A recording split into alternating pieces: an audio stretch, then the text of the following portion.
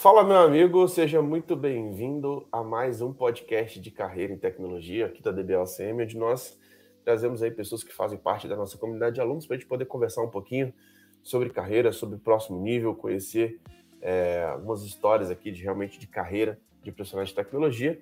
E eu estou aqui com o Zeca Moreira hoje para a gente poder fazer esse bate-papo. Tudo bom, Zeca? Opa, Guilherme, prazer. Tudo tranquilo. Show de bola, por aqui tudo certo, meu amigo. E vamos lá fazer esse bate-papo, quero contribuir ao máximo aqui contigo, para que a gente faça uma troca muito boa. E você fala de qual cidade, meu amigo? Me diz aí. Na realidade, de Macapá.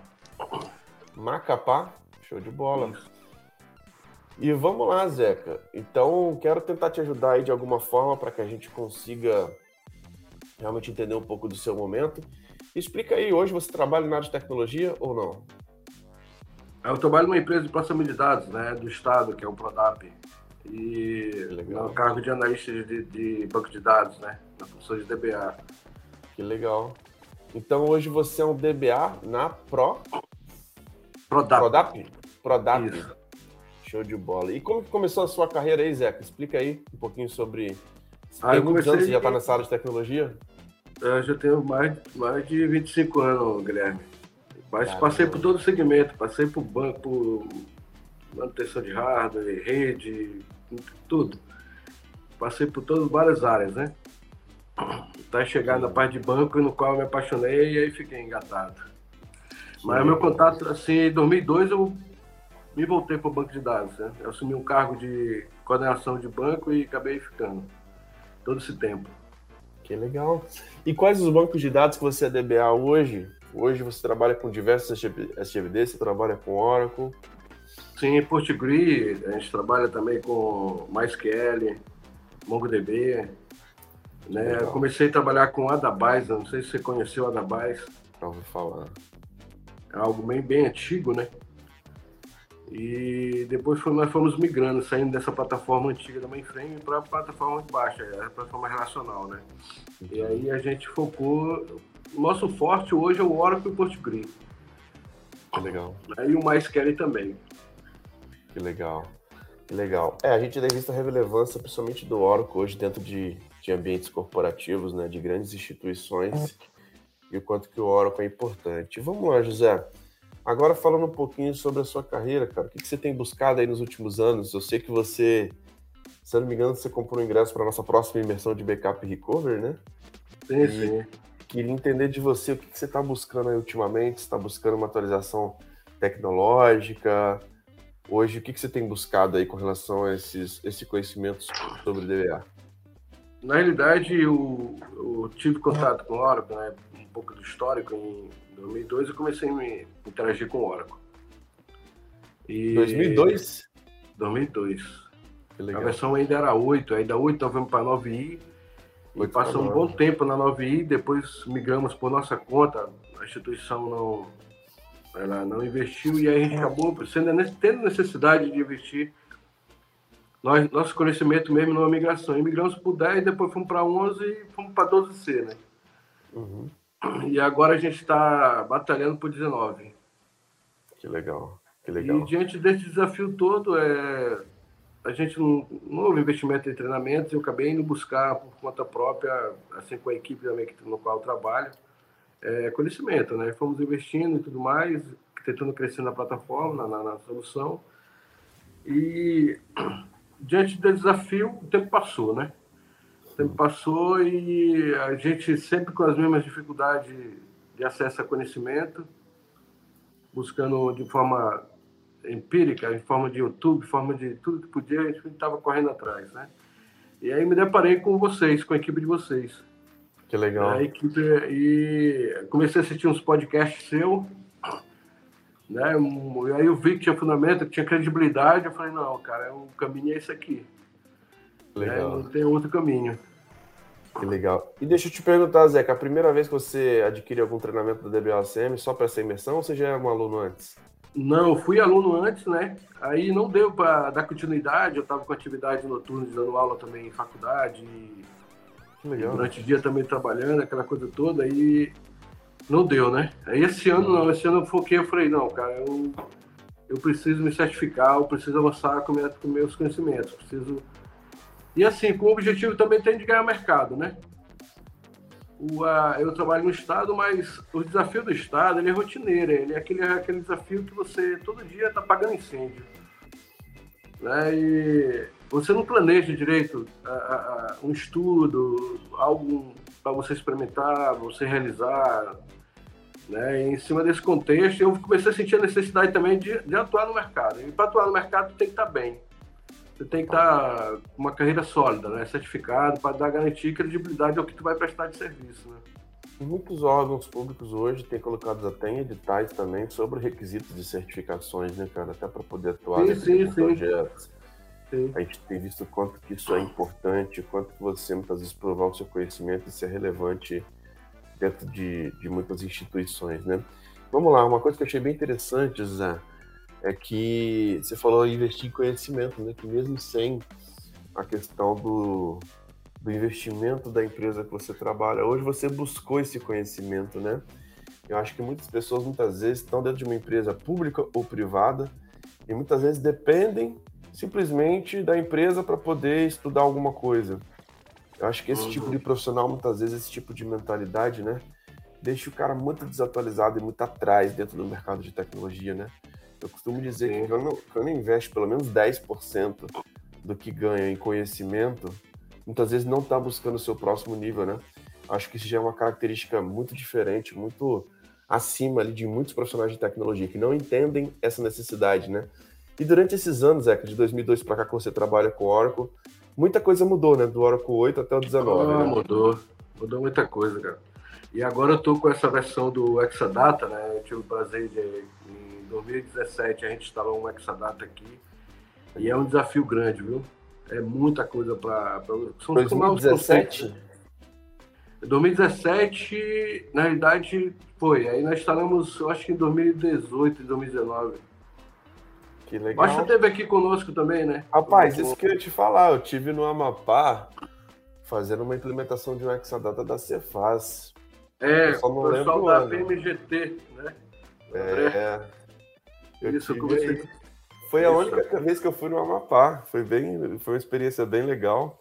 Eu lembro que tinha um projeto de implementação de Exadata. E, cara, Exadata de fato é o estado da arte quando se fala de banco de dados Oracle, né? Então, eu costumo dizer que é o que tem realmente de mais novo. E a gente sabe o quanto que muitos órgãos estão adquirindo, o quanto que isso é importante, né? Isso é muito importante. Você falou também sobre dar aula em faculdade. Conta um pouquinho sobre isso, cara.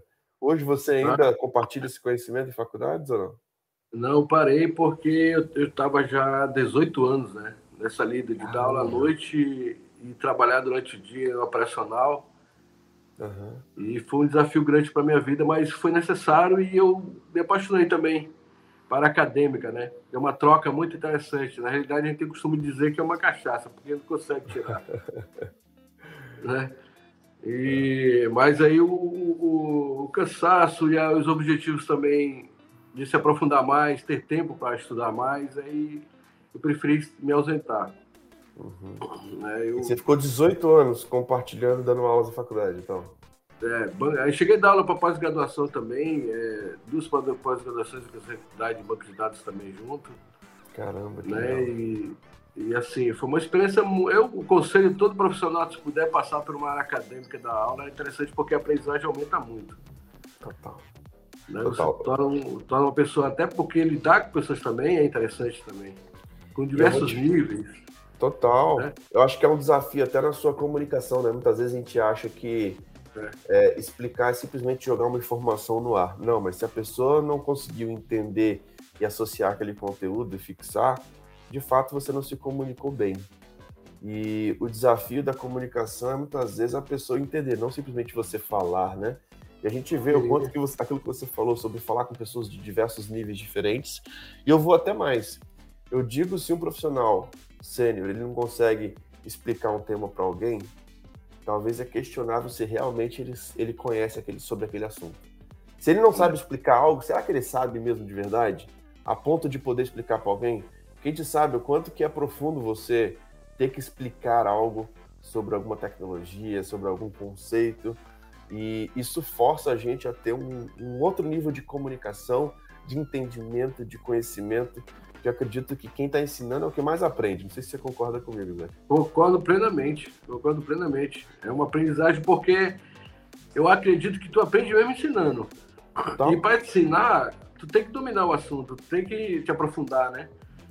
Total.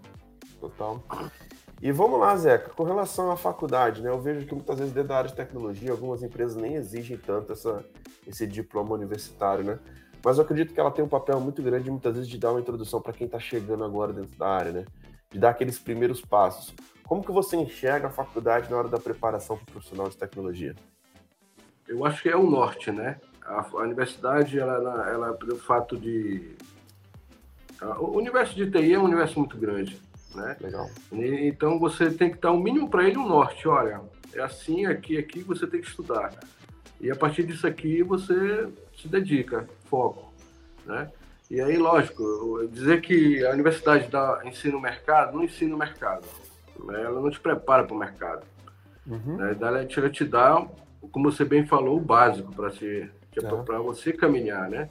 E quando você pega, às vezes, profissionais envolvidos, bem-sucedidos, dentro da sua carreira, você acaba pegando ali como referência. Aí você vai em busca daquela referência que você tem que... Se você dá credibilidade àquele profissional, né? Então, a universidade em si, ela contribui muito nesse processo básico de introdução, eu acredito. Não de aprofundamento. Aprofundamento, inevitavelmente, a gente precisa sair Precisa buscar, né? Tem que buscar. Não dá para ficar esperando, não. Concordo 100% aí contigo. E vamos lá, José. Você falou um pouquinho sobre apagando incêndio, né? E normalmente eu trago até alguns elementos assim importantes que muitas vezes a gente tem um trabalho mais reativo. Isso acontece muito no trabalho de tanning, por exemplo, né? Você pode ter Sim. aquela atuação quando parou tudo, está muito lento e alguém precisa atuar, ou você pode atuar também de forma proativa, né? E eu acredito, cara, que muitas vezes, eu até falo isso dentro da nossa mentoria de carreira, né? Existem algumas formas de trabalho, alguns níveis de conhecimento que a gente consegue muitas vezes atuar de forma bem proativa. Em diversas áreas do DBA ali, tanto na parte de performance, na parte de backup recovery, e muitas vezes não esperar realmente a bomba explodir para a gente poder fazer uma atuação. E muitas vezes isso requer um conhecimento, muitas vezes um planejamento muito bom. E eu considero que isso seja um aspecto até mesmo comportamental, até uma soft skill. Organização e planejamento. E muitas vezes a gente é engolido pela rotina ali do dia a dia, né? Mas eu acredito que se a gente estiver muito atento a essas características do profissional de tecnologia, de organização e planejamento, muitas vezes a gente começa a planejar o nosso dia de trabalho conseguindo identificar o que é urgente, de fato, de ter, o que é realmente algo que precisa ser visto nesse exato momento e o que é importante. E a gente começa a fazer um planejamento assim, importante a longo prazo, importante para que esse problema não aconteça mais. E uma das formas que eu sempre atuei assim, dentro da área de tecnologia, que eu acho que vale a pena essa troca, esse bate-papo, da gente poder entender quando um problema acontece, o que a gente faz para resolver esse problema agora, mas o que a gente vai fazer daqui para frente para que esse problema nunca mais aconteça. Eu acho que errar dentro da área de tecnologia muitas vezes acontece, é inevitável. Muitas vezes são erros que a gente pode evitar pra caramba. Muitas vezes é um trabalho que a gente fica apagando incêndio mesmo. Mas eu acredito que a gente aprende muito com os erros para que a gente consiga implementar melhorias no planejamento para que cada vez menos a gente consiga eliminar essa demanda de ficar apagando incêndio toda vez e fazer com que isso torne um processo um pouco mais inteligente. E muitas vezes um backup que está dando problema, não só ficar resolvendo esse problema imediato ali na hora, de forma imediatista, né? Mas o que a gente pode fazer de melhoria para que esse problema não aconteça mais lá na frente, né? A gente consegue trabalhar de forma proativa. E eu vejo que é um trabalho muito grande do profissional de tecnologia de poder realizar esse estudo, né? De como que a gente consegue eliminar essas demandas de apagar incêndio e começar a planejar isso um pouco melhor. Você consegue enxergar alguns pontos, cara, que de repente a gente consegue já implementar de melhorias para que a gente diminua essa demanda do apagar incêndio? Acho que sim, tem, porque, assim, o ambiente de produção ele requer um monitoramento constante, né? em todos os aspectos, né? Não dá para você ter um dashboard. Hoje até dá, tem ferramentas para que facilite um dashboard onde você mostre para você os pontos críticos. Como, por exemplo, um estouro de uma tabela, uma table space, né? Que está em momento ali de estourar o espaço, a área do archive que está enchendo, que você precisa estar apagando. Então, tem umas coisas assim que você tem que estar te preocupando sempre no teu monitoramento, né? E a questão do backup, cara, o backup é algo extremamente preocupante, porque você tem que estar... Não é só rolar o backup e achar que está pronto, né? Você tem que ver chegar a integridade do arquivo lá do backup. Então, é uma rotina assim de atenção total, porque numa pane, num problema, você tem que saber resgatar no menor tempo possível a solução, né? Porque o usuário final, quando se trata de uma aplicação online, então, que envolve um I/O grande, né, de acesso, e principalmente em processo crítico, por exemplo, processo seletivo que tem prazo, né, validade para a pessoa se cadastrar. E aí, ficar fora do ar 2, 3 horas por causa de um backup, por causa de uma situação, é horrível. Então, assim, esses planejamentos, essa preocupação desse planejar e ter uma alternativa para você dar um tempo de resposta num downtime, tem que ser muito rápido. Você não pode perder tempo. Então, e aí essa atitude tem que estar bem pensada. Você tem que pensar as alternativas que você tem, né? E outro aspecto que é meio interessante trazer para essa discussão que eu vejo é o aspecto de confiança entre as equipes, entre as pessoas que trabalham com você, tem que ter uma confiança plena, porque se alguém faz alguma coisa errada, a pessoa tem que ser acusada de imediato logo, porque você dá um tempo de resposta para resolver o problema. Se você ficar enrolando, não dizendo a verdade, dificulta o processo, o resgate da solução é complicado e te compromete totalmente. Então, são variáveis assim, são situações que a gente tem que estar sempre de maneira proativa, né? Porque o ambiente de produção é bem diferente, é uma dinâmica, é uma exigência muito grande. E eu concordo contigo, Zé, que essa questão de backup é uma coisa que, cara, você tem que estar muito afiado, né? E como que você fica afiado nessa parte de backup, de restauração, de ambiente, né? Eu costumo dizer que a gente tem que realmente ir para o campo de batalha. E por isso que nessa imersão que a gente vai fazer agora em novembro, a gente vai estar abordando exatamente isso. A gente vai pegar um laboratório e vai montar diversos cenários de backup, de recuperação, de estratégias, para que a gente consiga chegar. Cara, se isso aqui acontecer, o que a gente faz? O que a gente faz para poder evitar esse tipo de situação? E é legal porque o formato da nossa imersão, a gente foge um pouquinho daquele escopo de curso tradicional, de faculdade, de muito slide, de muita teoria, de muita introdução. E a gente, sim, sempre apresenta o conceito, mas ao lado do conceito a gente mostra o que acontece dentro de uma empresa, como que você resolve, como que você atua. E uma das coisas que a gente vai até trazer, Zeca, para essa imersão para você que adquiriu, né, a nossa imersão, tem um formulário antes de você entrar dentro do grupo de WhatsApp que você consegue colocar lá o que você gostaria de ver.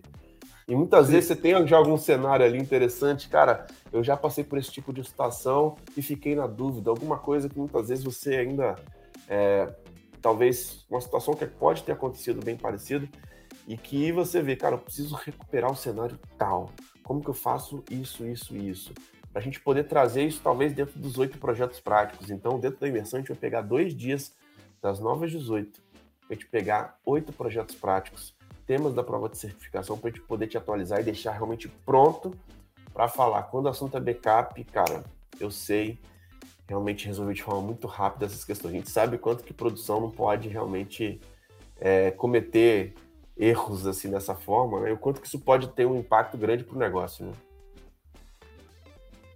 Sim, e principalmente uma situação no qual você não tem um ambiente para você restaurar de forma paralela ao de produção, né? São cenários assim que eu vejo que puder canalizar para essas situações emergenciais, circunstanciais, é interessante, né? Bem que a sua equipe, aí eu abro um espaço aqui para parabenizar a metodologia usada, a tua forma, eu faço parte da mentoria, né, do clube do DBACM lá e cara, eu estou muito satisfeito porque a turma é boa, você conduz muito bem, né? Eu acho que foi um dos treinamentos mais bem pagos que já tive, olha que já fiz vários, né? E eu sou muito satisfeito com a condução do trabalho de vocês e pretendo, inclusive, me manter lá no clube da mentoria. Que a gente Que aprende legal. muito. Já levei 2 situações para lá, inclusive na comunidade do Facebook, e tive resposta rápida. Né? Uma outra circunstância, eu tive agora recentemente, e na mentoria consegui resolver também, não estou lembrado agora quem foi, mas a participação dos envolvidos também no processo auxilia muito na colaboração.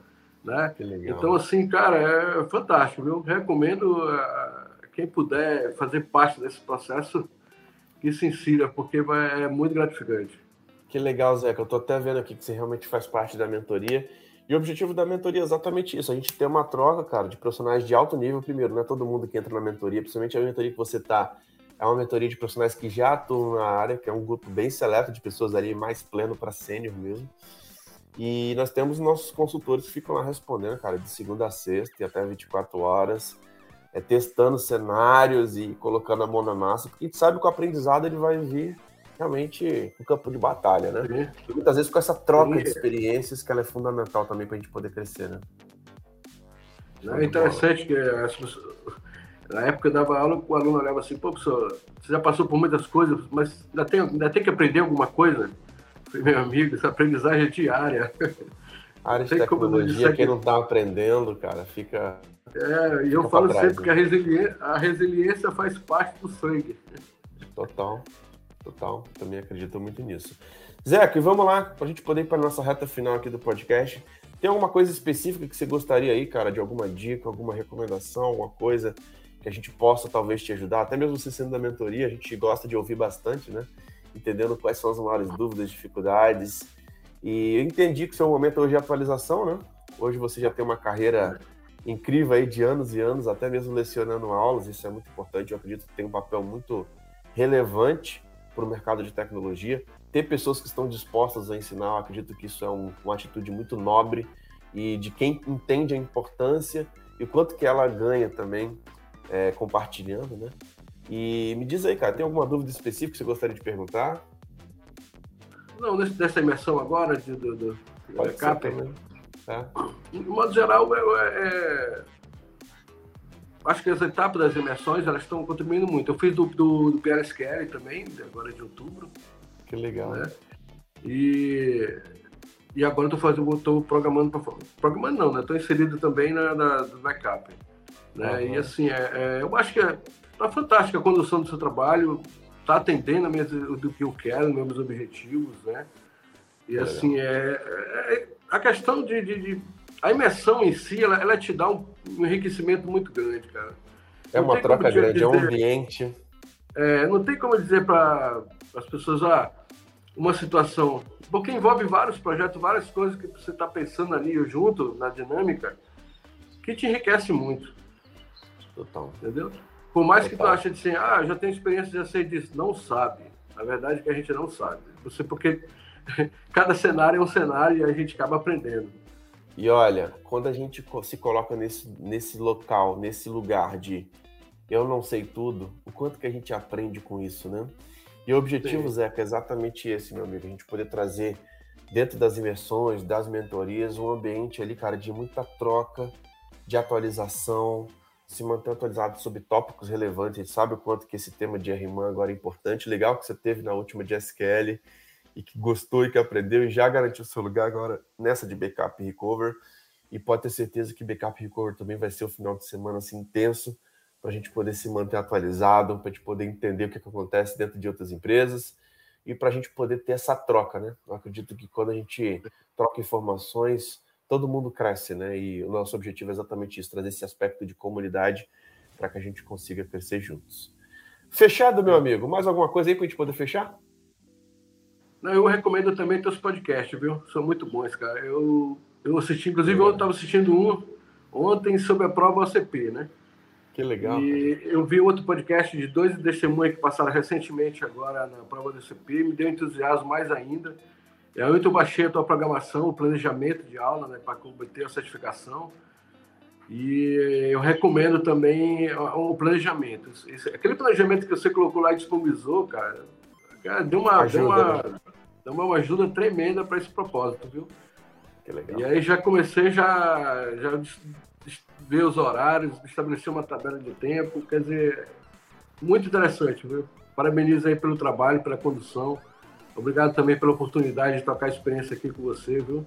Sei que você é um cara de credibilidade, é um cara rico de conhecimento. Eu lembro que um podcast que eu assisti teu, você mostrou seu rolerite, né? Quando você trabalhava na hora, eu falei, é por aqui o caminho. Transparência, né, cara? Eu acredito que quando a gente é transparente, a gente consegue muitas vezes inspirar algumas pessoas. Com o rolerite, na época eu trabalhava na Oracle, com histórias, com transformação. Inclusive, esse podcast OCP, o objetivo é exatamente esse, a gente poder inspirar pessoas, muitas vezes até com mais idade com a gente, às vezes com menos idade, gente com menos experiência, com mais experiência, que estão conseguindo atingir objetivos, estão conseguindo crescer, se atualizar, ter resultados. Então, nosso objetivo é realmente trazer esse ambiente de compartilhamento. A gente sabe o quanto o nosso mercado precisa de profissionais atualizados. E, cara, eu que agradeço a sua confiança de ter um profissional de tantos anos de experiência, começou no Oracle até mesmo antes de mim, em 2002, pegou versão 8, pegou versão 9, e para nós é um prazer, cara, poder ter você nesse grupo, a gente poder compartilhar, e conta com a gente aí na nossa imersão de novembro, vai ser um prazer ter você lá. Um prazer falar contigo, José. Pois é, obrigado, Carreira. Um abração. Valeu, grande abraço, tchau, tchau. Um abraço a todos, tchau, tchau. Valeu.